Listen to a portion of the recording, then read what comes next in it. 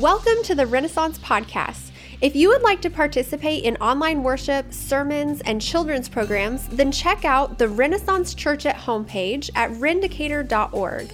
Now, let's get started.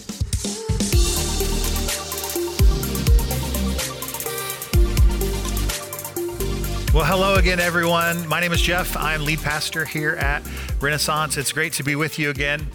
Today, we continue and finish our 3-week series that we've called Heart Rate. And what we're doing in these last few weeks and closing even today is we're using the idea that the Bible tells us that when we become Christians, when we become a believer in Jesus, that God gives us a new heart. Metaphorically, he puts inside of us a new motivation center, right? And it gives us new affections and new passions and new desires. The things of God, the things that matter to God, then are placed inside of us, and they should then begin to matter to us. And so the whole idea behind this series, Heart Rate, is to look at our spiritual hearts and to see if there are any indicators in our actions, in our thoughts, in our beliefs, so to speak, that would point to this reality that maybe our new heart needs an adjustment. All of this came from an idea that I had one day while I was running, and I was reminded that athletic trainers and coaches will oftentimes train their athletes to run at a certain pace or at a certain speed, if you will, to keep their heart rates in a certain zone. And they want their athletes to train in that zone for the longest period of time to produce the best benefit for them. And they train them to look for indicators like heavy perspiration, excessive breathing or whatever, to be indicators that their heart physically is in the wrong heart spot, so to speak. And so the idea with a Christian life is we can also look at indicators in our lives to see if our spiritual heart is in the right place or the wrong place. So for the first week, we talked about unforgiveness. The question was this: can we be a Christian? Can we say that we follow Jesus and have unforgiveness in our life? The answer, spoiler alert, if you haven't already seen that one, it is no. We cannot have unforgiveness and profess to follow Jesus because, simply put, Jesus, the one who forgives us our sins by dying on a cross, being buried in the grave, and being raised from the dead, he's the one who forgives us all of our sins. So how can we say we follow him and have unforgiveness towards others? And then last week we looked at the issue of anger. Not that anger in and of itself is bad. I think it's sort of neutral in a sense, but how we respond when we become angry. The Bible says to be angry and not to sin. So when we look to indicators in our life on how are we responding with anger, that could be a tell to us that maybe our heart needs a little check. Maybe we need to rethink how we're thinking about this particular situation or how anger is affecting our lives. But this week, I want to talk about anxiety. Those of you who know me, you're probably thinking I saved the best for last, right? If you know my story, I was a person who struggled with anxiety a lot in my early 20s. When I was in college, it was almost crippling to me. And then when I became a Christian in my mid-20s, anxiety was still a part of my life, but through counsel. And I sought professional counseling.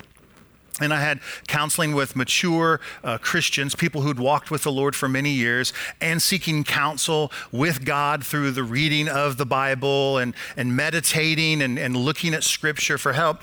I began to understand that a lot of my anxieties in my life were typically driven by this one thing. That I was looking at my temporary circumstances. For whatever reason, I'd found myself in a tough situation. In college, maybe a final exam is coming up, or maybe I miss my family. I can't wait to go home for the holiday break. I don't know what it was, but there'd be some temporary circumstance in my life that was just boiling at a slow simmer underneath the surface. And those temporary circumstances caused anxiety in my life. And when I sought counsel and began to realize that if I were to look to the eternal God, the one who's strong enough and big enough and helpful enough to correct all of the circumstantial issues in my life, when I began to stop stopped looking at myself to fix all situations and began to look to God to help me in situations, I began to understand that I can actually have control of some of my anxiety. I'd love to stand here before you now and say that I haven't had anxiety for the past, 20 years since I've been a Christian, and that would be a lie. In fact, I was confessing right before I started recording this message that I was actually dealing with some anxiety this week. Teaching on anxiety has brought anxiety again into my life. But there is some hope that we can have, and it is hope in God who is eternal and is big enough to help us. So I thought I would spend some time talking about a story out of Psalm 42. Psalm 42, and I'll just read the first 5 verses for us here. Verse 1. As a deer pants for flowing streams, so pants my soul for you, O God. My soul thirsts for God, for the living God. When shall I come and appear before God? My tears have been food day and night, while they say to me all day long, where is your God? These things I remember as I pour out my soul. How would I go without the throng and lead them in procession to the house of God, with glad shouts and songs of praise, a multitude keeping festival? Verse 5. Why are you cast down, O my soul? And why are you in turmoil within me? Hope in God, for I shall again praise him, my salvation. Now, most people believe that those words were written at about the time King David was being ousted from his throne. And he's being run out of his throne by his own son, Absalom. Absalom had put together a small band of military type people to chase after David and to kill him. And David had caught wind of this and heard of this. And so he flees the palace in Jerusalem and goes into the wilderness to hide. And you can almost picture the turmoil that David is going through. In fact, the psalmist it's almost as if they're putting the words in David's mouth themselves. As he's running for his own life, his soul that used to be so connected to God and to the house of prayer, the temple where God was praised, he had to leave behind and try to save his own life. His soul inside of him is thirsting for God. He says, like a deer that pants for streams of water. Verse 3, it even says that the sorrows, the tears have been his food day and night. This is a poetic way of saying they've been so distraught. He has been so distraught that he hasn't even taken time to eat. You and I have experienced times like this, I'm certain. This is that moment when your family members come to you and knock on your bedroom door to see if you're okay. This is when friends text and call just to check in, but you've been spending your whole night crying, overcome with stress, overcome with worry because of the current situation that you find yourself in, overcome because anxiety is crippling you. But in the end of this little passage, the psalmist writes in verse 5 that there is a help. There is, in fact, a remedy. It's here at the end. It says, hope in God, for I shall again praise him, my salvation. The remedy is that. It's to hope in God. What's interesting, the things we know about anxiety, Dr. Archibald Hart, he's a clinical psychologist. He informs us about how anxiety impacts our lives. It impacts us both in our physical bodies. It involves our behaviors and even our emotions. Physically, if we're dealing with anxiety, we find ourselves tired. Sleeplessness is a common thing that we experience. Rapid heart rate, dry mouth, excessive sweating. And behaviorally, we struggle with things like lack of concentration, lack of motivation. This is my own personal story. This is an indicator to me that I have some undergirding of anxiety in my life. Even before I notice it, I begin to sense a lack of motivation in my life. I become irritable. And then emotionally, you find yourselves just overcome with worry, dread. There seems to be no hope for the future. In fact, I wonder if this idea isn't what informed Sarah Young when she wrote in her best-selling devotional, Jesus Calling, when she writes that anxiety is just envisioning the future without Jesus in it. It's just envisioning our future without any help from God. And that's what happens when we worry. When anxiety begins to reveal itself in our lives, and we choke out, if you will, hope. We choke out hope in God. We choke out hope that our life could ever change. When you look at the etymology of the English word for worry, it comes from the German word "würgen," which means to strangle or choke. And that's what's happened in the story of David. That's what's happening when that psalmist is writing those verses, that his hope has been choked out. And because of that, his soul is thirsty for God. So we have to look to God for a remedy. We have to look to God for help. We look to Jesus for help. And so to do that, I want to just read a couple verses from a sermon that Jesus taught. It's in Matthew chapter 6. Matthew chapter 6. I want to read all 10 verses straight away, verses 25 through 34, to give us context of what he's talking about, and then hopefully to get a better understanding of what our hope can be in God. Let's start here in verse 25 of chapter 6. Therefore I tell you, do not be anxious about your life, what you will eat or what you will drink, nor about your body, what you will put on. Is not life more than food, and the body more than clothing? Look at the birds of the air. They neither sow, nor reap, nor gather into barns, and yet your heavenly Father feeds them. Are you not of more value than they? Jesus asks. Verse 27, and which of you by being anxious can add a single hour to his span of life? And why are you anxious about clothing? Consider the lilies of the field, for example, how they grow. They neither toil nor spin, and yet I tell you, even Solomon in all of his glory was not arrayed like one of these. But if God so clothes the grass of the field, which today is alive and tomorrow is thrown into the oven, will he not much more clothe you? O you of little faith, Jesus questions.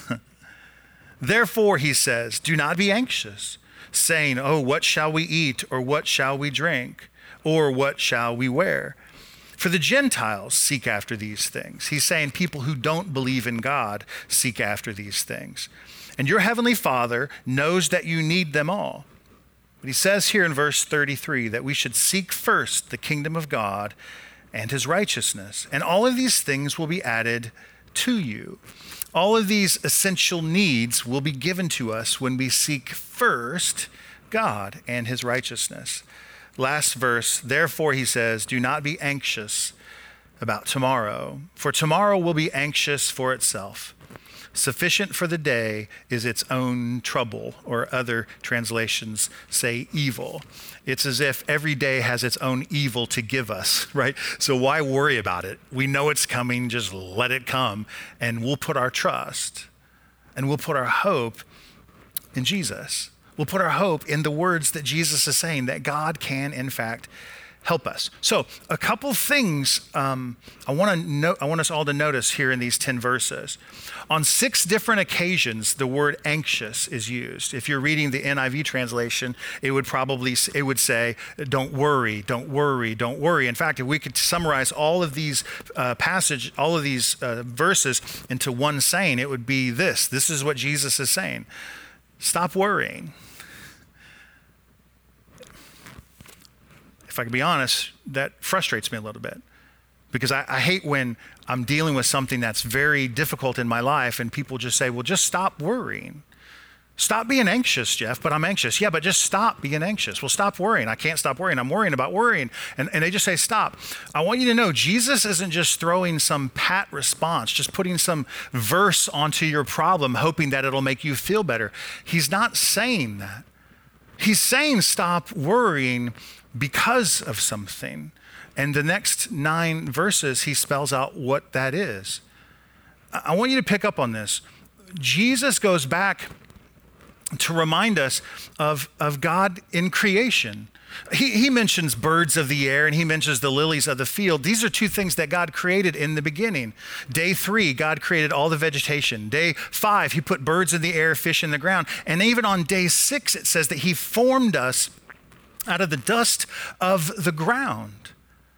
So God forms everything. He makes everything. He forms us out of the dust of the ground and he breathes life into us. He is the creator of all living things.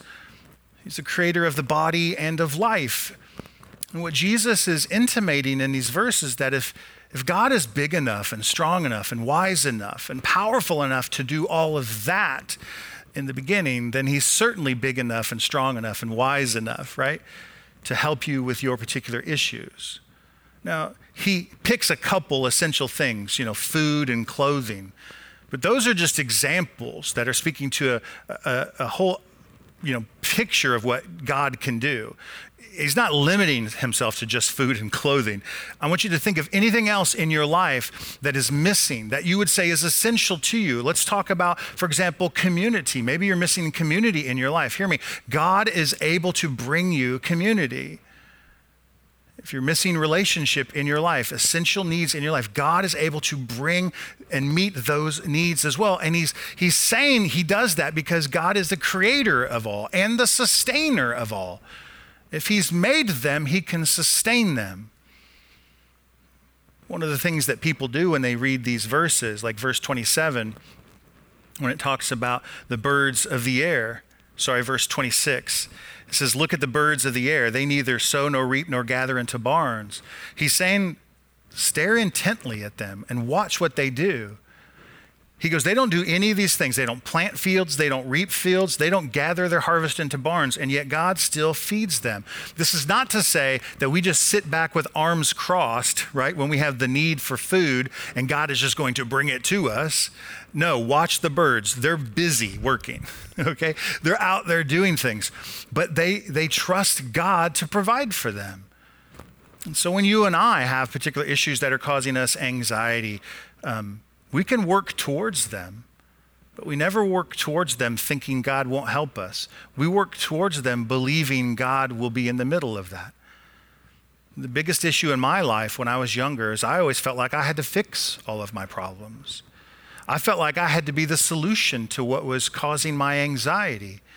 And when I lived my life without Jesus, there's no wonder I was crippled by anxiety. But now I believe in God. Now I believe the story of creation, the one Jesus is kind of retelling here, that God created everything, Jeff. And if he created it, he can sustain it. And if you're listening here, I need you to know that whatever issue you're dealing with in your life, God has created you.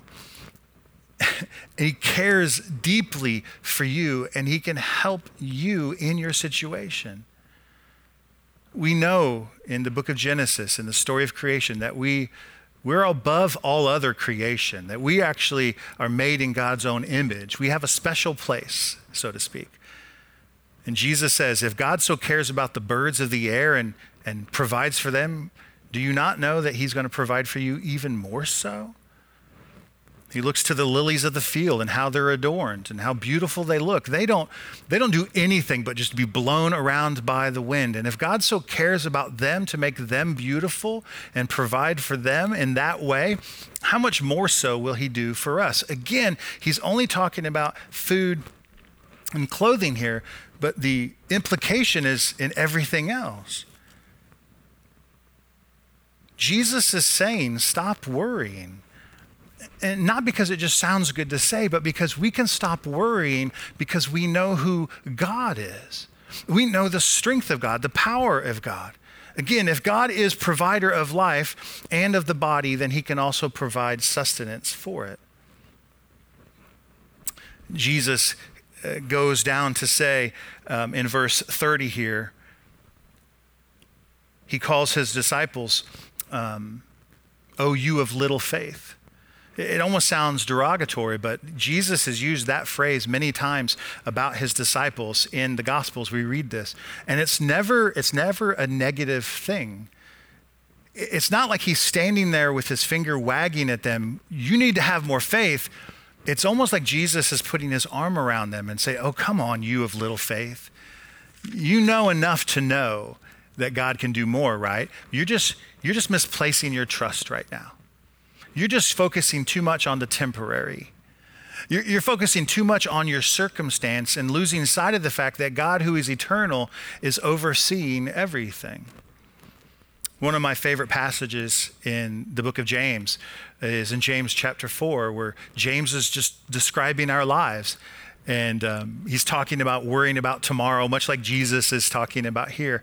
And he just reminds the reader of his letter that our lives, they're like a mist, right? They're like when you walk by someone outside who's vaping, right? And they blow that puff of smoke into the air. It's there for a minute and then gone. And our lives are just like that. Sometimes it's just perspective that needs to be switched. When Jesus says, "Stop worrying," he's not just saying, "Try harder to not worry." He's saying, gain perspective. Gain perspective in God, who is eternal, is overseeing all things. And our lives, even though circumstances are difficult and challenging, it will change. Our lives, as James says, is like a mist that evaporates at some point. We become too focused on the here and now. And he says, "You of little faith." You have enough faith to believe, you're just losing focus. He says, verse 32, "For the Gentiles," speaking again of unbelievers, they ask those questions. How are we going to feed ourselves? How are we going to clothe ourselves? How are we going to meet all of our needs? But he says, you shouldn't do that. He says, your heavenly Father knows that you need those things. But he says, verse 33, that we should seek first the kingdom of God and his righteousness.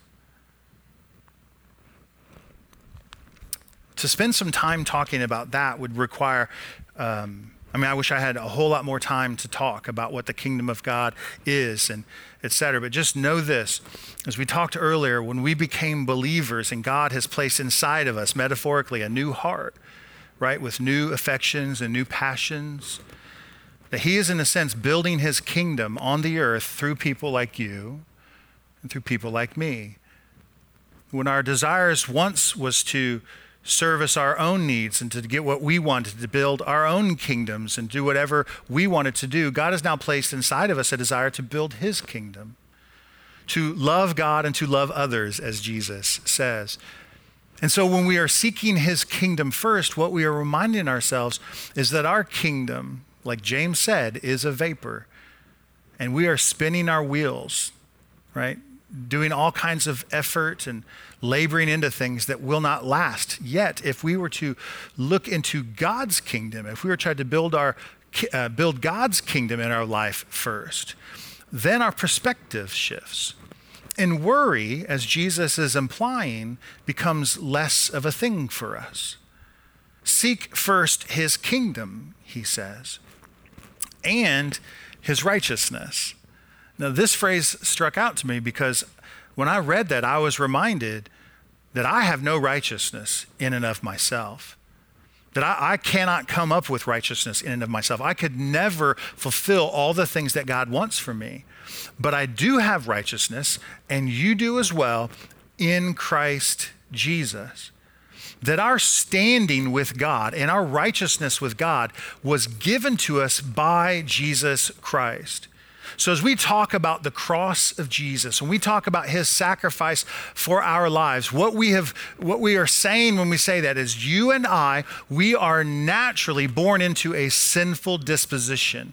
Everything we desire, everything we want is in opposition to what God wants. And because of that, we should be judged for it. We should be punished for it. Ultimately, the Bible says the punishment for sin is death. But Jesus, the Son of God, he goes to a cross on our behalf, and he absorbs the punishment of sin, which is death, for us. He's buried in a grave, and God raises him from the dead, accepting his sacrifice. And now his righteousness, his perfect life, has been imputed to us, given to us. So now we have the righteousness of God as well. All that to say this is, when we find ourselves in a place of worry, when we find ourselves in a place of anxiety, we need to refocus. We need to look to God, who is the creator of everything, and remind ourselves that Jesus Christ has established us into his kingdom forever. Now we begin to look eternally into things. This is by no means to say you're not going to deal with things in your life. This is by no means to say you're not going to deal with stress or anxiety or worry any longer. As I've already confessed to you, I was struggling with anxiety this week.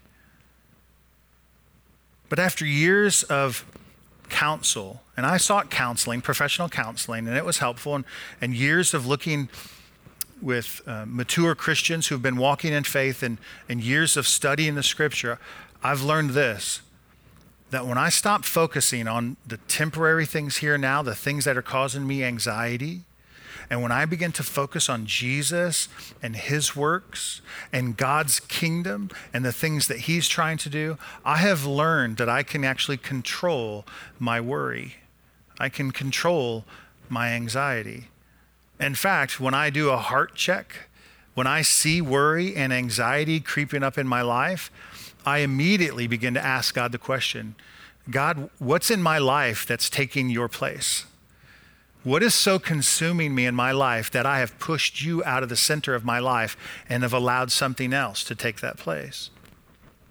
I know oftentimes for parents, one of the things that can cause anxiety is the health of our children.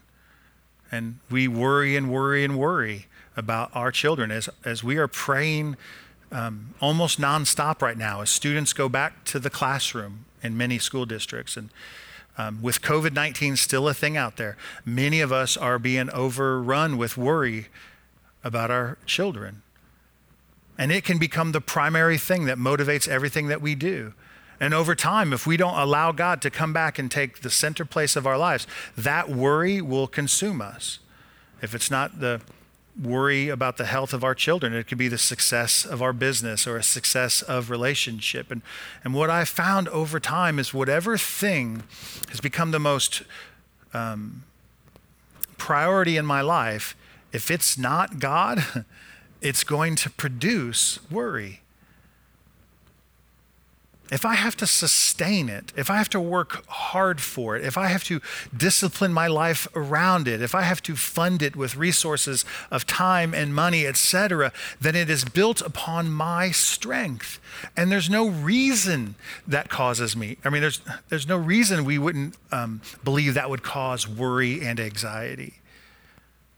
But when the thing in the center of our life is God's kingdom and his righteousness, and those things are upheld by his strength and by his work, worry just begins to dissipate. So the question then we should be asking ourselves is, when we look at our hearts, are we anxious? Do we have sleepless nights? Are we irritable? Have we had moments of lack of motivation or lack of concentration? And hear me when I say this, I'm no psychologist. Just one of those symptoms is not enough, right, to diagnose someone with an anxiety disorder. But I've come to believe that those symptoms in my life is pointing to that reality, that there is something out of order in my life. Jesus says that we are to seek his kingdom, to look at the world around us and look how he provides for the birds of the air, look at the fields and how beautiful they are, and to just rest in that God made it all and he can sustain it all. So how's our hearts when it comes to these things? How's your heart when it comes to issues of worry and anxiety? I want to pray for us as I close, and I just want to ask God to come and strengthen our resolve in him.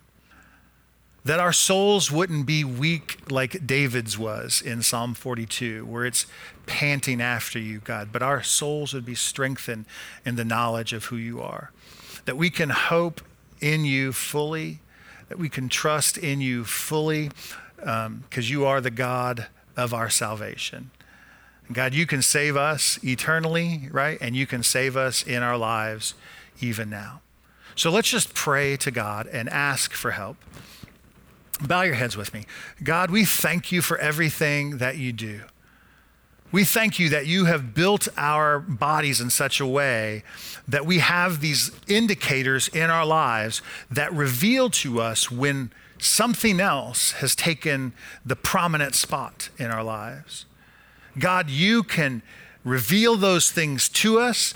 When we find ourselves worrying or being anxious, you can show us that, and then you can help us to push that thing aside and to focus upon you, that we might look to your kingdom, your righteousness, all the work that your son Jesus does on our behalf, and we can rest in that.